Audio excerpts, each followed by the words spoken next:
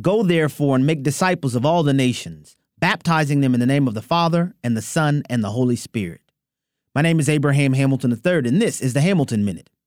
In his October 11th, 1798 address to the Massachusetts militia, John Adams, second president of the United States and founding father, said, "Our Constitution was made only for a moral and religious people. It is wholly inadequate to the government of any other." He understood that in order for the American constitutional republic to survive long term, the church in America must make disciples of its populace. An immoral people will always destroy themselves through lawlessness. To think otherwise is to suffer under a grand delusion. Listen each weekday from 5 to 6 p.m. Central for the Hamilton Corner, or visit the podcast page at afr.net for more from Abraham Hamilton III, Public Policy Analyst for the American Family Association.